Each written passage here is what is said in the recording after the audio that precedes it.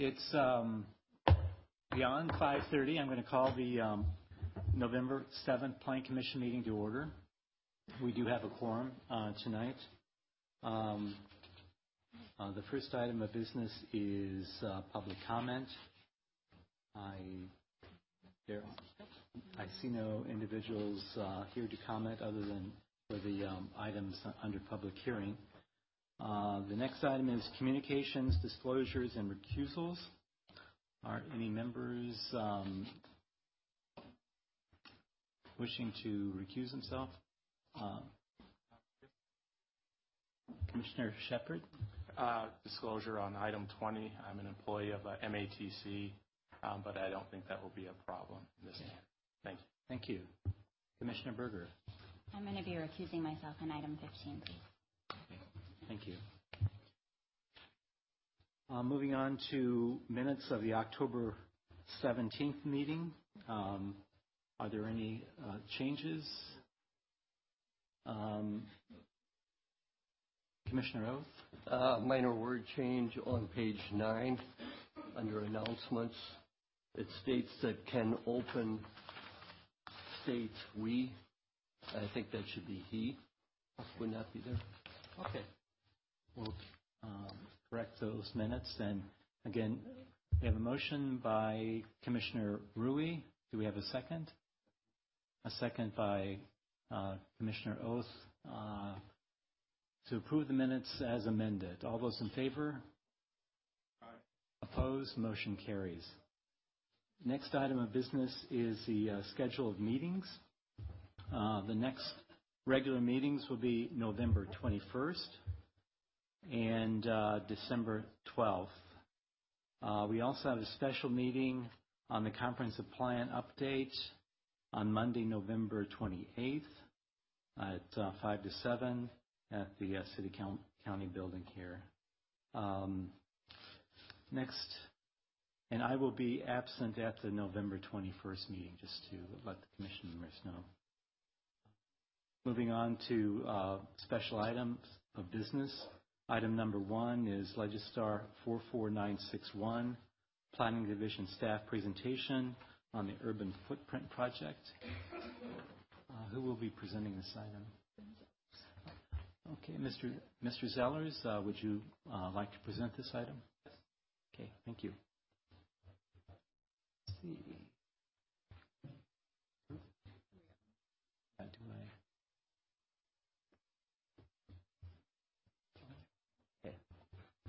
You're on. Thank you.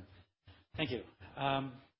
So yes, I'm Ben Zellers with the Planning Department here to present an urban footprint update. For some of you, it might be an urban footprint introduction. This is a department or project in the Planning Department that we've been working on for the past almost year and a half now. In general, it's a growth scenario modeling tool. It's essentially a computer modeling system that will allow us to predict the impacts of different styles of growth within the city of Madison, actually throughout Dane County. From very suburban development, as you can see on your left, through very urban styles of development, downtown style development, as you can see on your right. And this is done through 6 different modules. First one being public health. And with that, we look at active transportation and related health conditions. So in other words, how place can impact people and their health. The second module is transportation. For that module, we look at mode split and vehicle miles traveled. Mode split being split between pedestrians versus bicyclists versus transit and car users as well. The third module is greenhouse gas emissions due to transportation and energy generation. Fourth module is energy and water use. Fifth module is land consumption, and this is looked at in terms of rural farmland and how that transitions to urban development, and also how much development occurs as redevelopment within existing urban areas. The sixth module looks at fiscal impacts, and this looks at both municipal fiscal impacts, so impacts from roads, utilities, fire departments, fire protection, and then household fiscal impacts as well, so impacts on people's expenditures for transportation, energy, and water. So urban footprint at its base is at its heart is a map-based tool. So we have generated a base canvas of existing conditions. Existing conditions include things like number of household units, density, population density, employment density, transportation network, a whole host of existing condition metrics that we've mapped throughout Madison and throughout Dane County. And now that we have that done, we can start to go in and generate change scenarios. So we do that by mapping future land use scenarios, future transportation scenarios, and then also potentially looking at changes to policy and technology as well. Once we've done that, we can go back and overlay those changes on the base conditions, merge those together to generate a future scenario. After we have a series of future scenarios, we can perform comparative analysis on those different scenarios to see how they vary from those 6 different modules that I mentioned. So I mentioned urban footprint is a map-based tool. This is an example actually from another community in California that has used urban footprint, where they mapped the existing conditions in this case, and we'll be doing something similar using place templates. And then they went in and in association with the planned transit investment that they had, as you can kind of see in green there on the screen, with some stations marked with pink dots. In association with that transit investment, they mapped anticipated changes to land use around that transit investment, so increasing employment and residential densities around that transit investment. Then they merged that change with existing conditions to create a future scenario. And this can be done any number of times, so they could have varying densities associated with this transit investment to determine what the impacts and outcomes from those changes in land use might be, and those changes in the transportation network. So one broad way to look at urban footprint is to take a look through different broad land development categories. And so for our instance in Madison and Dane County, we've separated these land categories into 3 overarching categories shown here: urban, broadly speaking, the downtown; compact walkable development, that generally includes areas on the isthmus and inner neighborhoods close to downtown, as well as some new development that's on the outskirts, what might commonly be referred to as traditional neighborhood development, like Grandview Commons. And then standard suburban development, which includes some other peripheral neighborhoods that were developed at lower densities and with more segregated uses in terms of residential and commercial.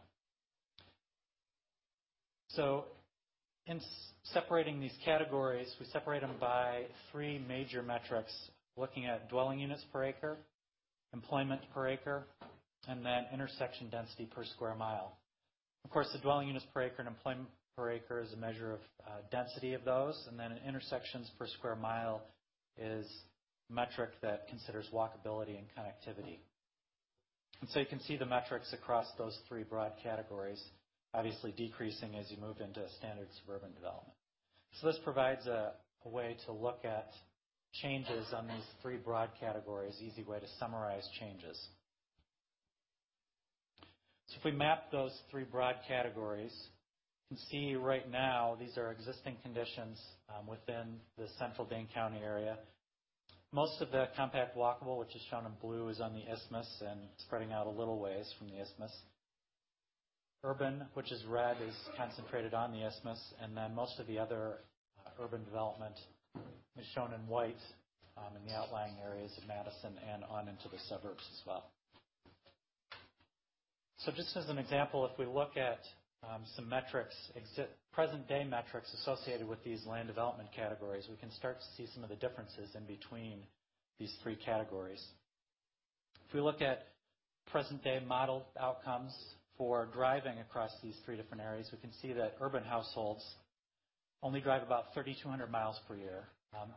For Madison, this is heavily impacted by the fact that we have a high student population in those mapped urban areas right now. But if we move to compact walkable, it's about 12,000 miles per household per year. Standard suburban development right now drives about 19,000 miles per household per year. And we can make these comparisons across other metrics as well. Walking decreases pretty significantly from urban style development, and this is per person per day, to standard suburban development. Residential water use more than doubles from urban households to suburban households. Residential CO2 generation doubles from urban to standard suburban.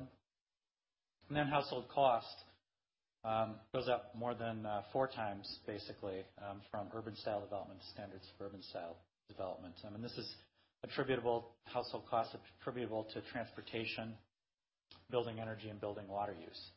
A metric like this especially comes into play when you're talking about affordable housing. If you're just talking about rent, not all of these things get necessarily included and rolled into that. So in order to get the full picture for affordable housing, you need to take these other things into consideration. So housing, if the rent is kept the same, is actually much more affordable in urban or standard or compact walkable style development. Then we can also make comparisons across health outcomes related to these land development categories. Again, this is present day, and in this instance for Dane County. And you can see that health outcomes are far better for urban style development, living in these urban areas, as compared to suburban style development across all the various metrics that are shown here. So just as an example, incidences in adults of high blood pressure more than doubles when you're looking at urban development versus standard suburban development. So that is a little bit about present day conditions and what urban footprint is. Urban footprint really, though, is about generating future scenarios for comparison. So right now we've generated 4 county-wide test scenarios. The first 2, Scenario 1 and Scenario 2, are broadly based on existing adopted plans throughout Dane County. So we not only looked at our adopted plan for the City of Madison, but also considered other adopted plans for other communities in generating Scenarios 1 and 2. Scenario 1 follows a suburban trend, which generally means more single-family, more greenfield development, generally the trend that we followed from 2000 to 2010. Scenario 2 has enhanced redevelopment, more of the development that we've been seeing since 2010, means more multifamily development and more redevelopment. There's a variant on Scenario 2.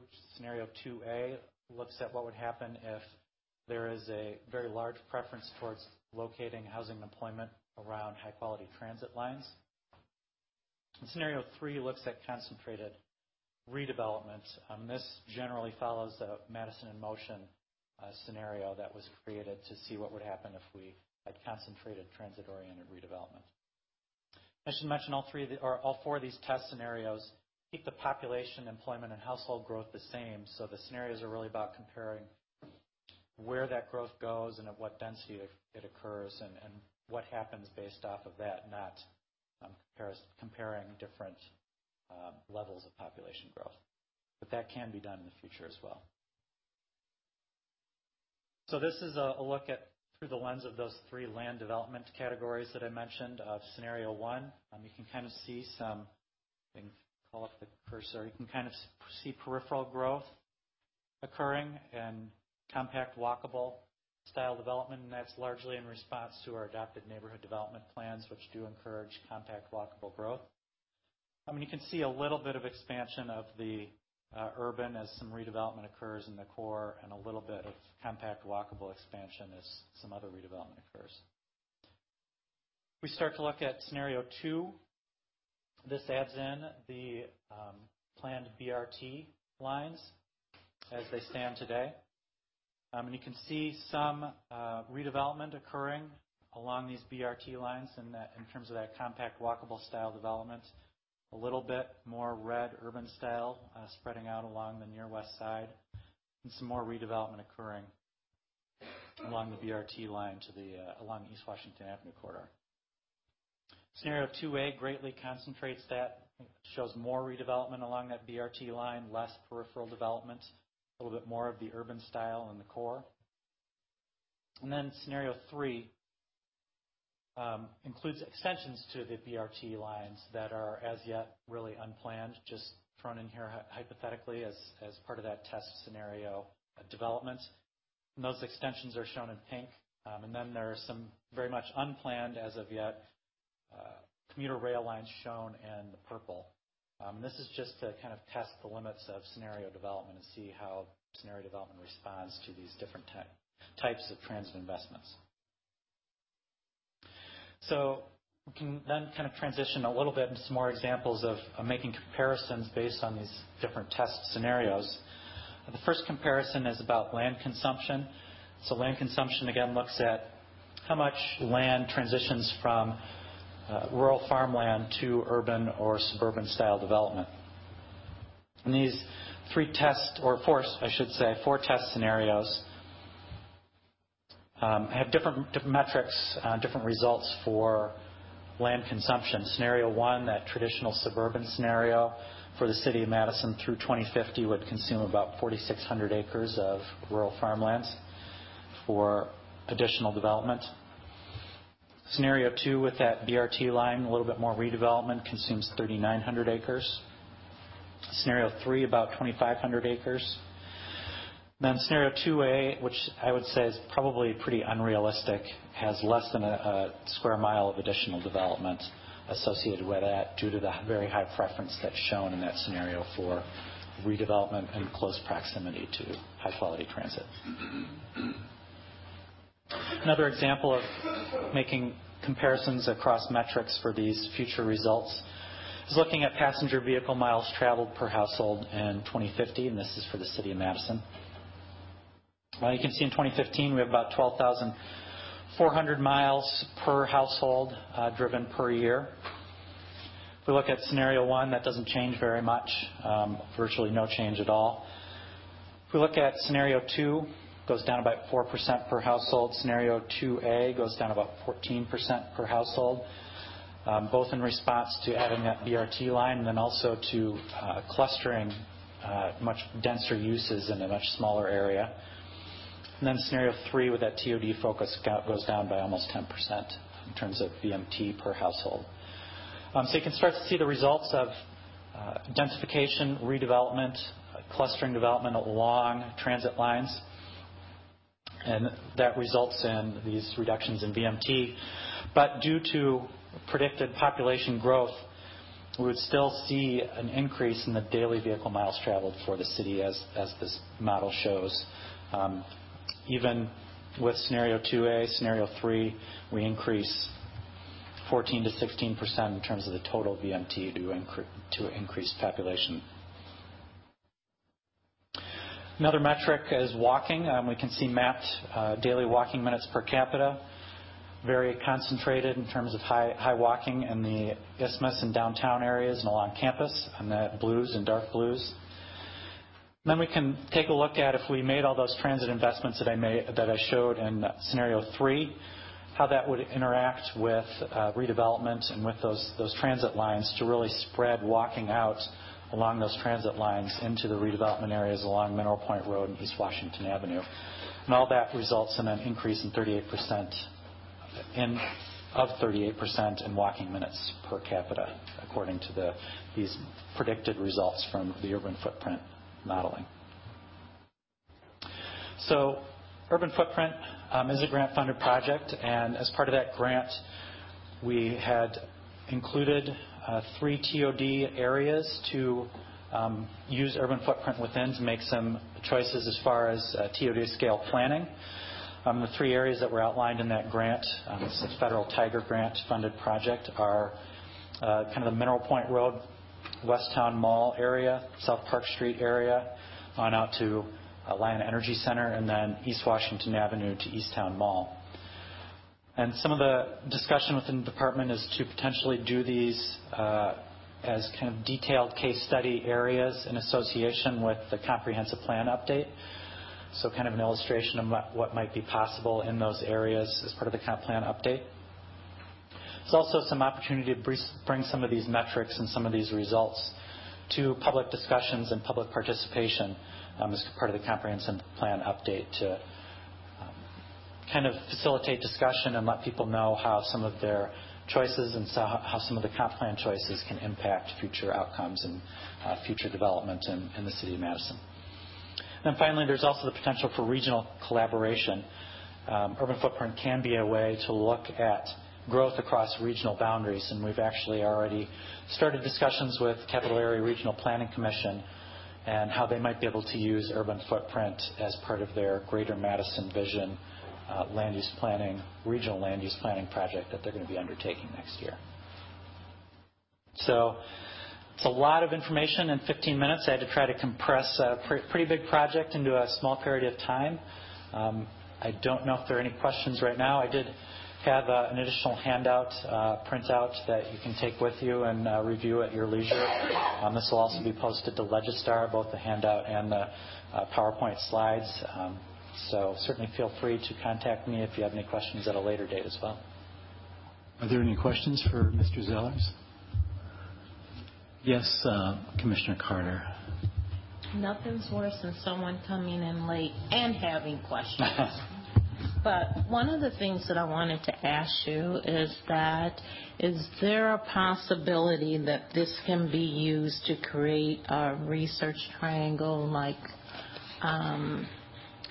South Carolina? Is it South Carolina or North Carolina? North Carolina. North Carolina? Well, I think really the decision to move forward with something like a research triangle development would really be a land use decision. This land use policy decision, this really, though, could help illustrate what some of the impacts might be as far as if there was a concentration of employment in terms of like a research park in a certain area of the city. What would happen if we had 10,000 new jobs in that area? If those jobs and that development took this form versus this form, what would that do?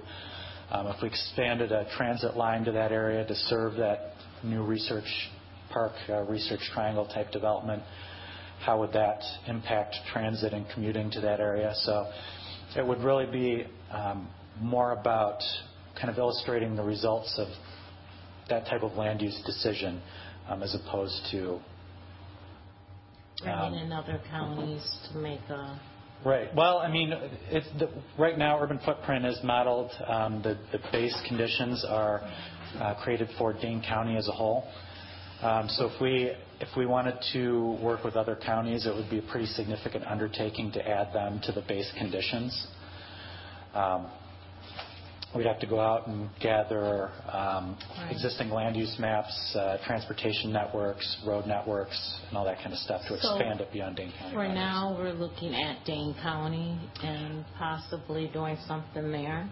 Right. So for our use, it was created under a grant that was given to the city. So for our use, it will be, at least initially, used for those 3 TOD station areas and then also potentially in conjunction with the comprehensive plan update. Regionally, we're working with CARPC to look at how it can be used regionally.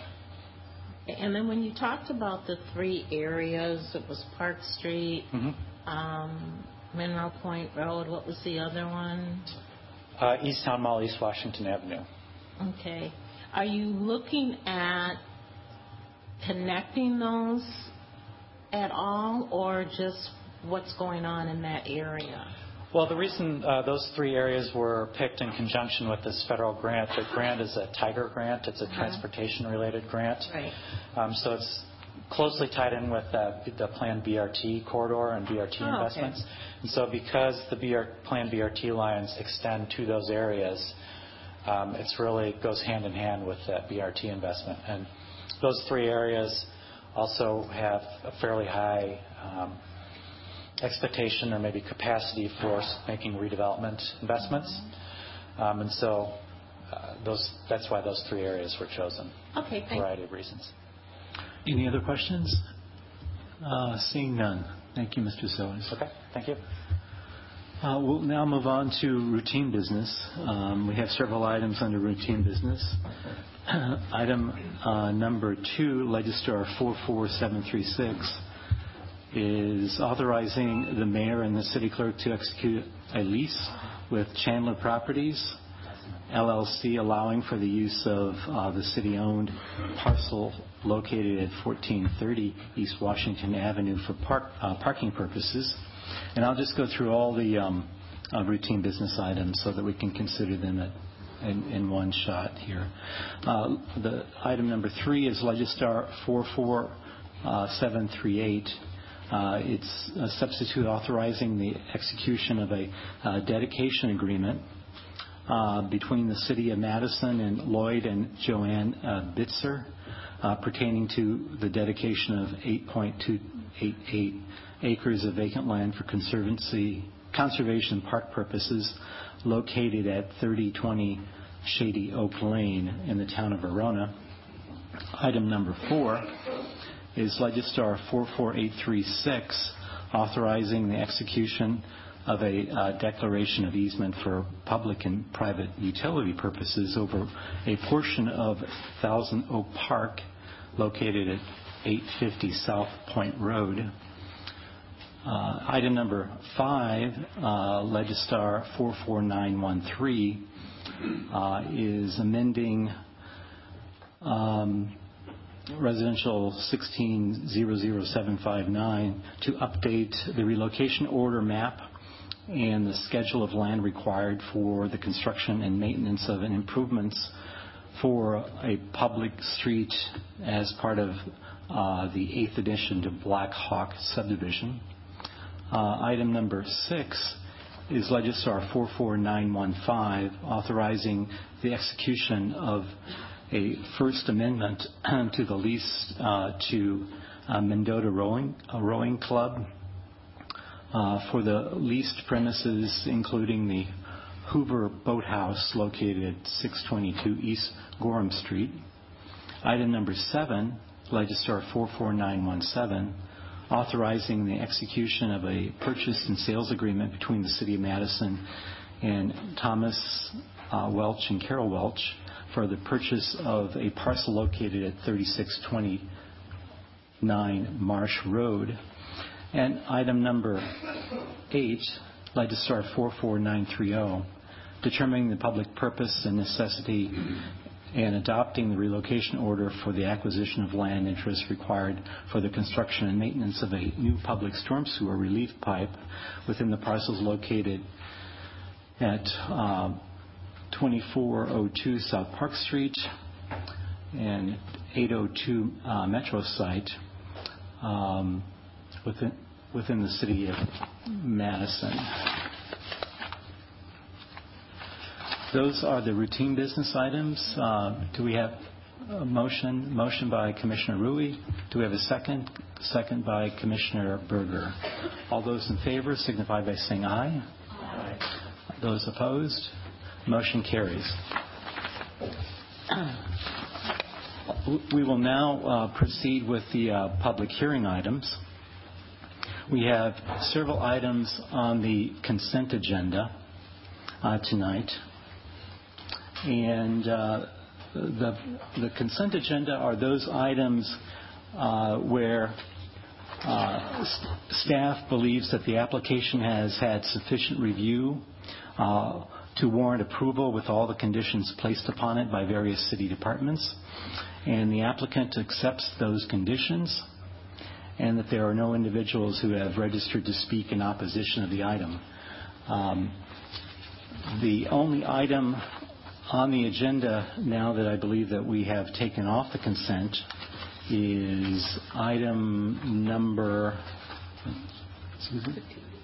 15. Are there any other items that the Plan Commission would like to remove from the consent? Seeing none, I will proceed with the consent items.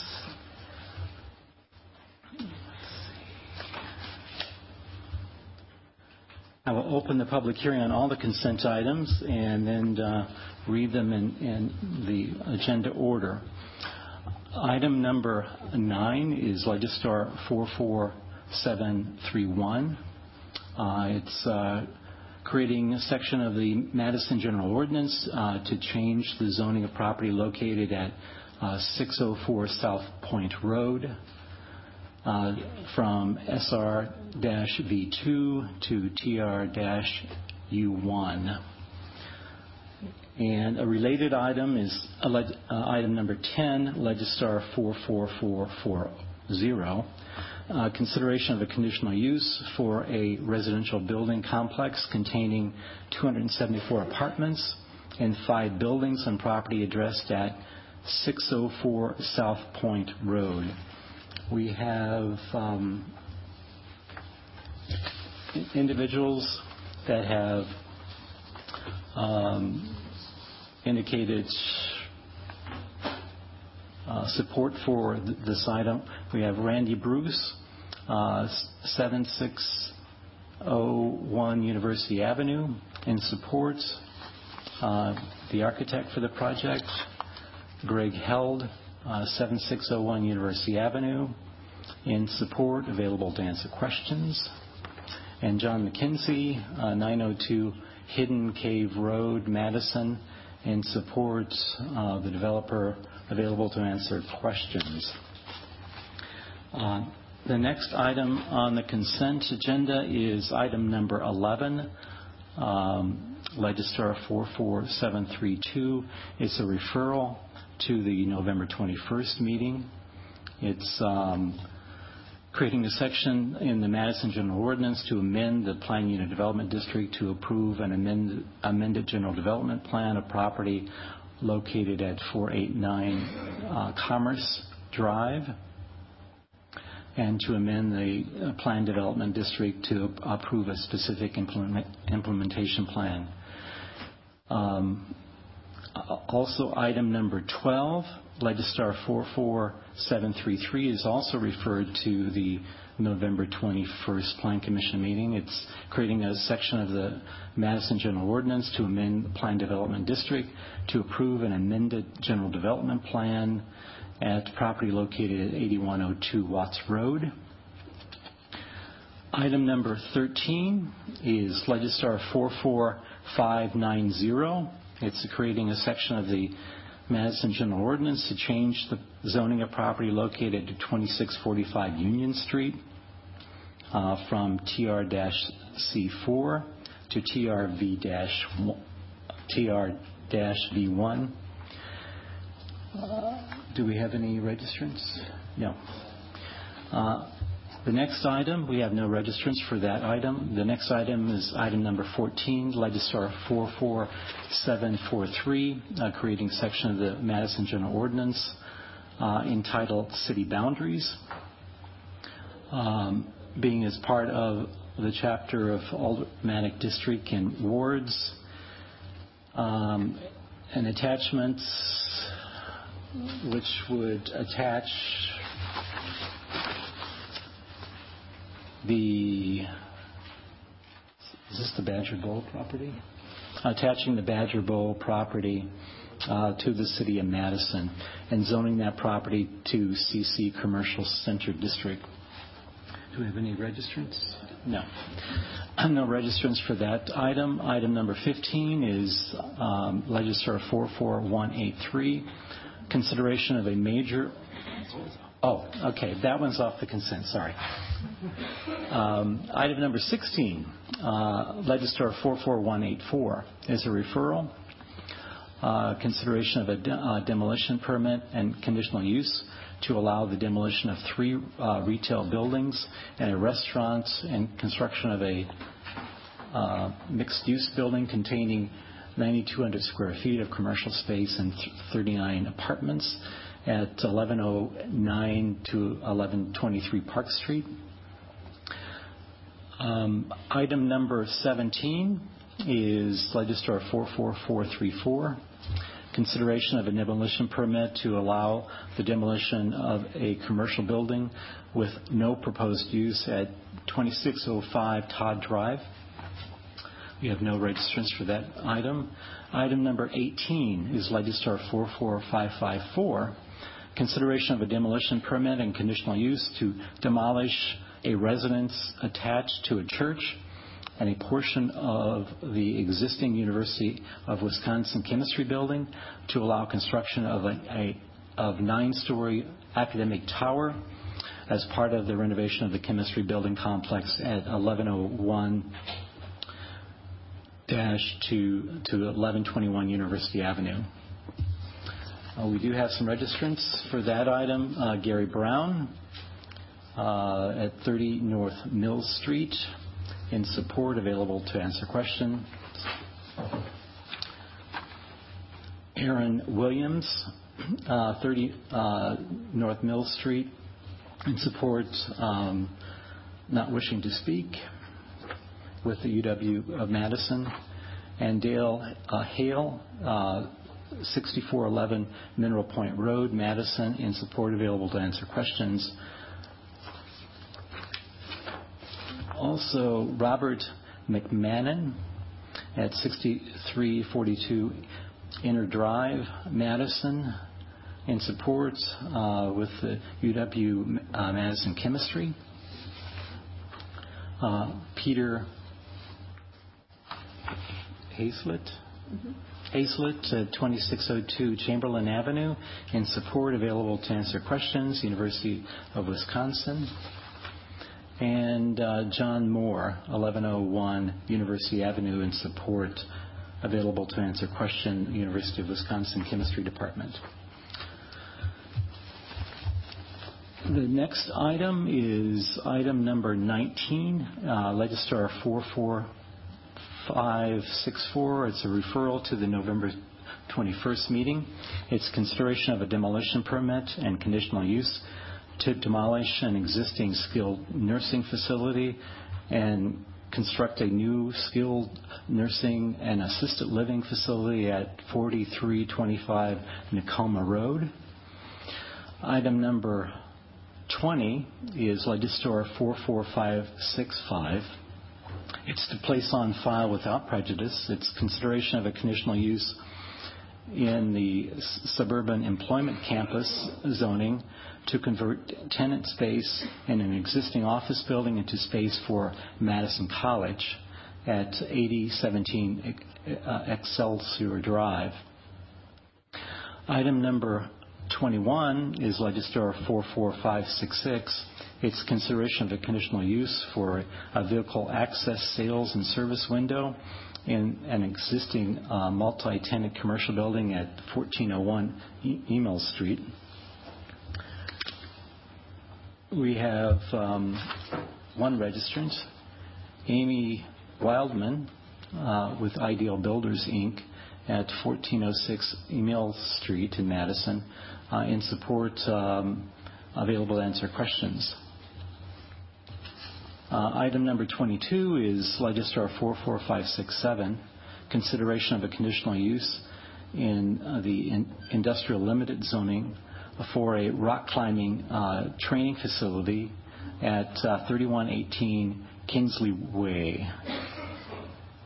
No registrants on that item. Item number 23 is Legistar 44568, consideration of a major alteration to an approved conditional use plan multi-use site to allow a revised parking lot layout with an entrance plaza, an outdoor seating area for a grocery store tenant at the north side town center at 2801 to 2921 North Sherman Avenue.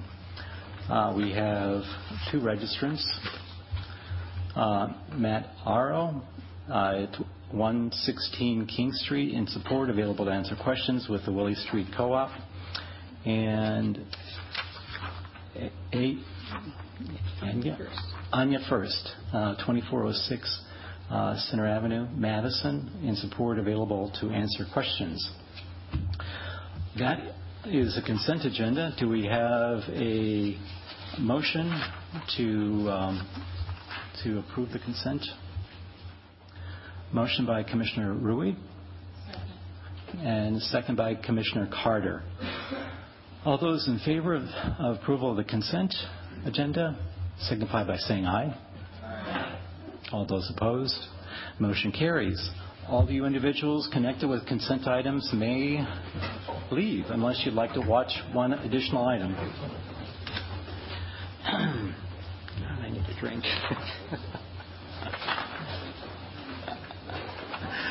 Okay. We will now proceed to the remaining item on the agenda. And which item is it? That is item number 15. That's Legistar 44183. Consideration of a major alteration to an approved conditional use to allow construction of 11 live-work units and 32 multiple-family dwellings along the East Mifflin Street side of the Galaxy mixed-use development, generally addressed at 810 East Washington Avenue. Do we have a staff report? Mr. Park? Okay. I guess we'll just go directly to the applicant here. Let's see. We have two. I'll open the public hearing. We have two individuals wishing to speak. Kyle Dumbleton at 510 West Edgewater Street in Portage, Wisconsin. Would you like to give a brief presentation? Sure. So the major alteration for this project, which you've seen before, is change in the unit mix. So previously we had 45 units, and we've decreased the number of overall units to 43. But in doing so, we changed the unit mix to eliminate all of the former studio type units and add as many two-bedroom type units as possible, try to appeal to more of a family-centered unit mix for the neighborhood.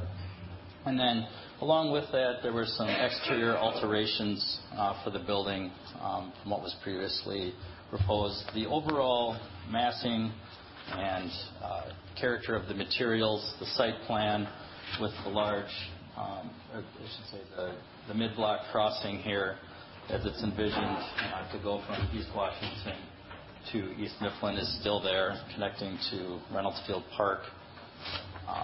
But again, the major changes here were largely to the way that the exterior was designed and the units. Okay. Do we have any questions for this registrant? Yes, Mr. Poliski. Thank you. Sir, I'm wondering why the architecture went from striking to mundane with change. The previous plan that was approved was envisioned to be utilize some multi-story units, and it was going to use a high-performance curtain wall system that ultimately proved to be very costly to execute, and so we chose to use some of the other building elements that were used on the rest of the residential towers for the first and second phases, and trying to create as much interest with the different materials and depths and tones to try to mimic, I think, what was previously approved, but we have received some mixed reviews, I think, on how that design has been carried forth. Thank you. Commissioner Zellers. One of the comments from the Urban Design Commission was a concern about the potential darkness of the drive aisle, and I'm just wondering what your perspective is on that and whether you're looking at adding any lighting to that, since there will be not only cars, presumably, but maybe pedestrians and bikers. Sure. So the drive aisle portion, we've got Festival Foods here, the parking structure and the second phase of the project along North Patterson Street. So the drive aisle connects from North Livingston through across a pedestrian connection here, which will be kind of a raised tabletop, and there will be decorative paving that will continue all the way through to announce that it's a pedestrian crossing along the stop signs. And then you'll continue on past the parking structure here to North Patterson. So I think the areas that were brought up in the UDC that was probably the biggest area of concern, I think, was the stretch between North Livingston and probably the pedestrian crossing. The parking structure is lit at night, so we do have a good deal of lighting there. I think we still are going to analyze that to make sure that it's a safe traverse for vehicles and bicycles. But what we're looking at here is adding some bollards at the pedestrian plaza, and also the building corners, and then analyzing what type of lighting emanates from the rear of the Festival Foods, and try to enhance that with signed lighting to make sure that this is a safe drive aisle here. So it sounds like that you're attempting to address that concern. Would you have a problem with a condition being added that there be adequate lighting in the drive aisle, and maybe have the city staff review that then for approval? I think that's reasonable. Okay, thank you.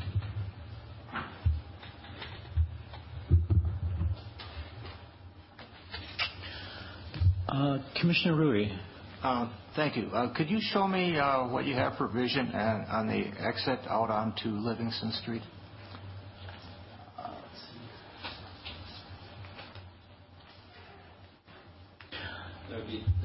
You need to stay near the mic. Can you bring over your? Yeah. I'm looking at the plan view. I'm not going to.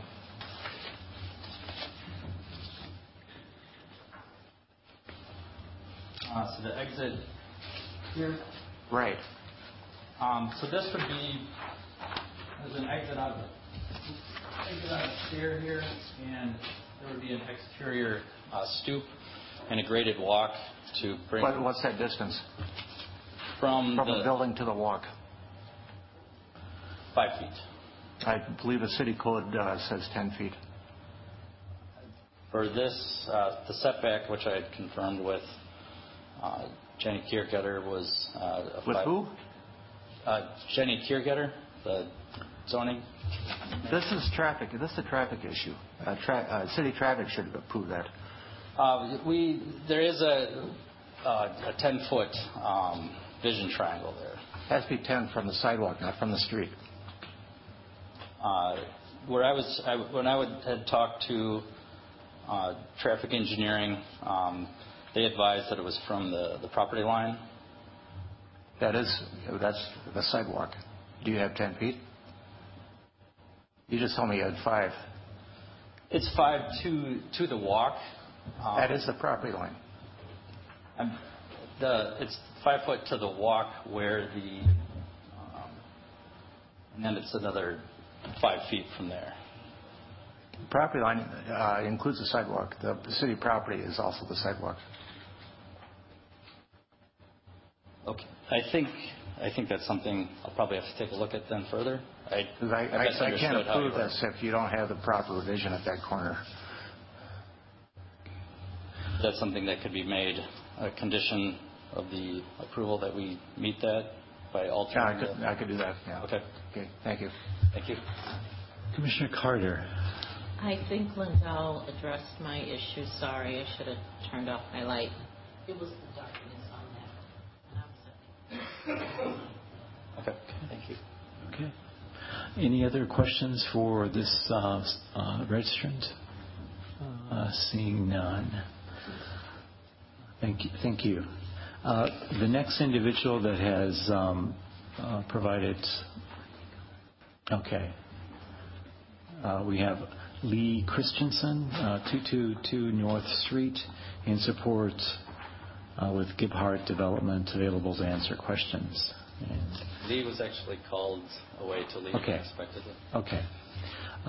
So that looks like the last of our registrants. I will now close the public hearing. And are there any questions of staff? Seeing none. Do we have a motion? Oh, sorry. We do have questions here. Commissioner Zillers. Yeah, I just wanted to check in with staff to see if the two conditions that have been mentioned create any issues, or if that seems like appropriate conditions that we could move forward with. Mr. Parks.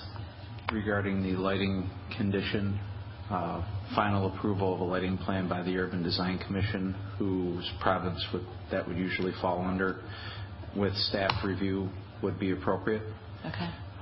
And regarding the vision triangle issue that I believe Mr. Rui was pointing out, there were no comments to that effect made by traffic engineering. That would be the party that would usually make those comments and conditions if necessary. It hasn't come up in any discussions with them, and I don't recall, and perhaps Ms. Stouter can clarify whether that was a concern with the earlier approvals for these buildings, which are at approximately the same location as they were when the project was first approved, but they're simply modifying primarily the exterior appearance, not placement, and interior layout. So I don't believe that it's a concern that traffic engineering has, but we can follow up with them if need be. I think appropriate wording on the second condition could be that staff from traffic engineering reviews the proposed project for adequacy with regard to vision triangles. I think that would probably be the most appropriate, rather than advocating for a specific change, which they haven't asked for. Then if it is an appropriate time, I would like to move approval with those two additional conditions. Mr. I'll second that, but I'd like to make a comment. Okay. I know Mr. Perks said traffic engineering did not mention it, but by ordinance it does say 10 by 10 for that interrelationship. And I believe that both exits, I'm not saying the entrances should have that 10 by 10 vision at Patterson and at Livingston. And that's per ordinance. Just because they didn't mention it doesn't mean it shouldn't be enforced, because it's in the ordinance. So I just want to make that comment. Okay. As exit only, entrance is not an issue. It's when you exit. Okay. With those two conditions added to the staff's report, do we have any other speakers? Okay. If not, all those in favor of the motion to approve? Aye. All those opposed? Motion carries.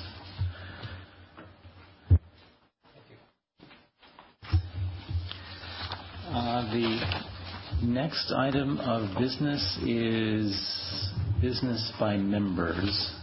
Do we have any business by members? Seeing none. The Secretary's report. Right. So for the November 21st meeting, I'll just go over a few highlights that we expect at that meeting. First of all, at 1004 to 1032 South Park Street, an amended plan development GDP SIP should be back before you for a project that had formerly been approved for Terrence Wall at the Winger Point. Also, after that, 119 to 125 North Butler Street and 120 to 124 North Hancock Street, a proposed demolition and conditional use for the demolition of a two-family residence and a 4-unit apartment building and construction of a new 52-unit residential building. And then there will be 3 zoning text amendments, including one focused on changes to the usable open space requirements, one creating a new district that would allow for mineral extraction within the city, and the third allowing storage lockers in the mixed-use and commercial districts, employment districts, and the downtown districts. Those are the highlights for the November 21st meeting. And then coming up on December 12th, we'll have the Cosmos and Spark project on the 800 block of East Washington Avenue. 2 different conditional uses for construction of 8-story buildings to include office space associated with American Family Insurance and also the Frank Productions music venue. So those two will be coming to you together, but as two separate applications. We'll also have on December 12th 6509 Normandy Lane, a conditional use request to construct a mixed-use building with apartments, and that I think the dwelling unit count is changing on that, and so we'll be back before you with some revised plans prior to December 12th on that one. And those are the highlights for the 12th. That agenda will be filling out a little bit beyond what you see here based on very recent submittals that we've received. And so the 12th will likely be a fairly busy evening for us. Great. Any announcements by members? Seeing none, do we have a motion to adjourn? Motion by Commissioner King with a second by Commissioner Rui. All those in favor signify by saying aye. Those opposed, motion carries.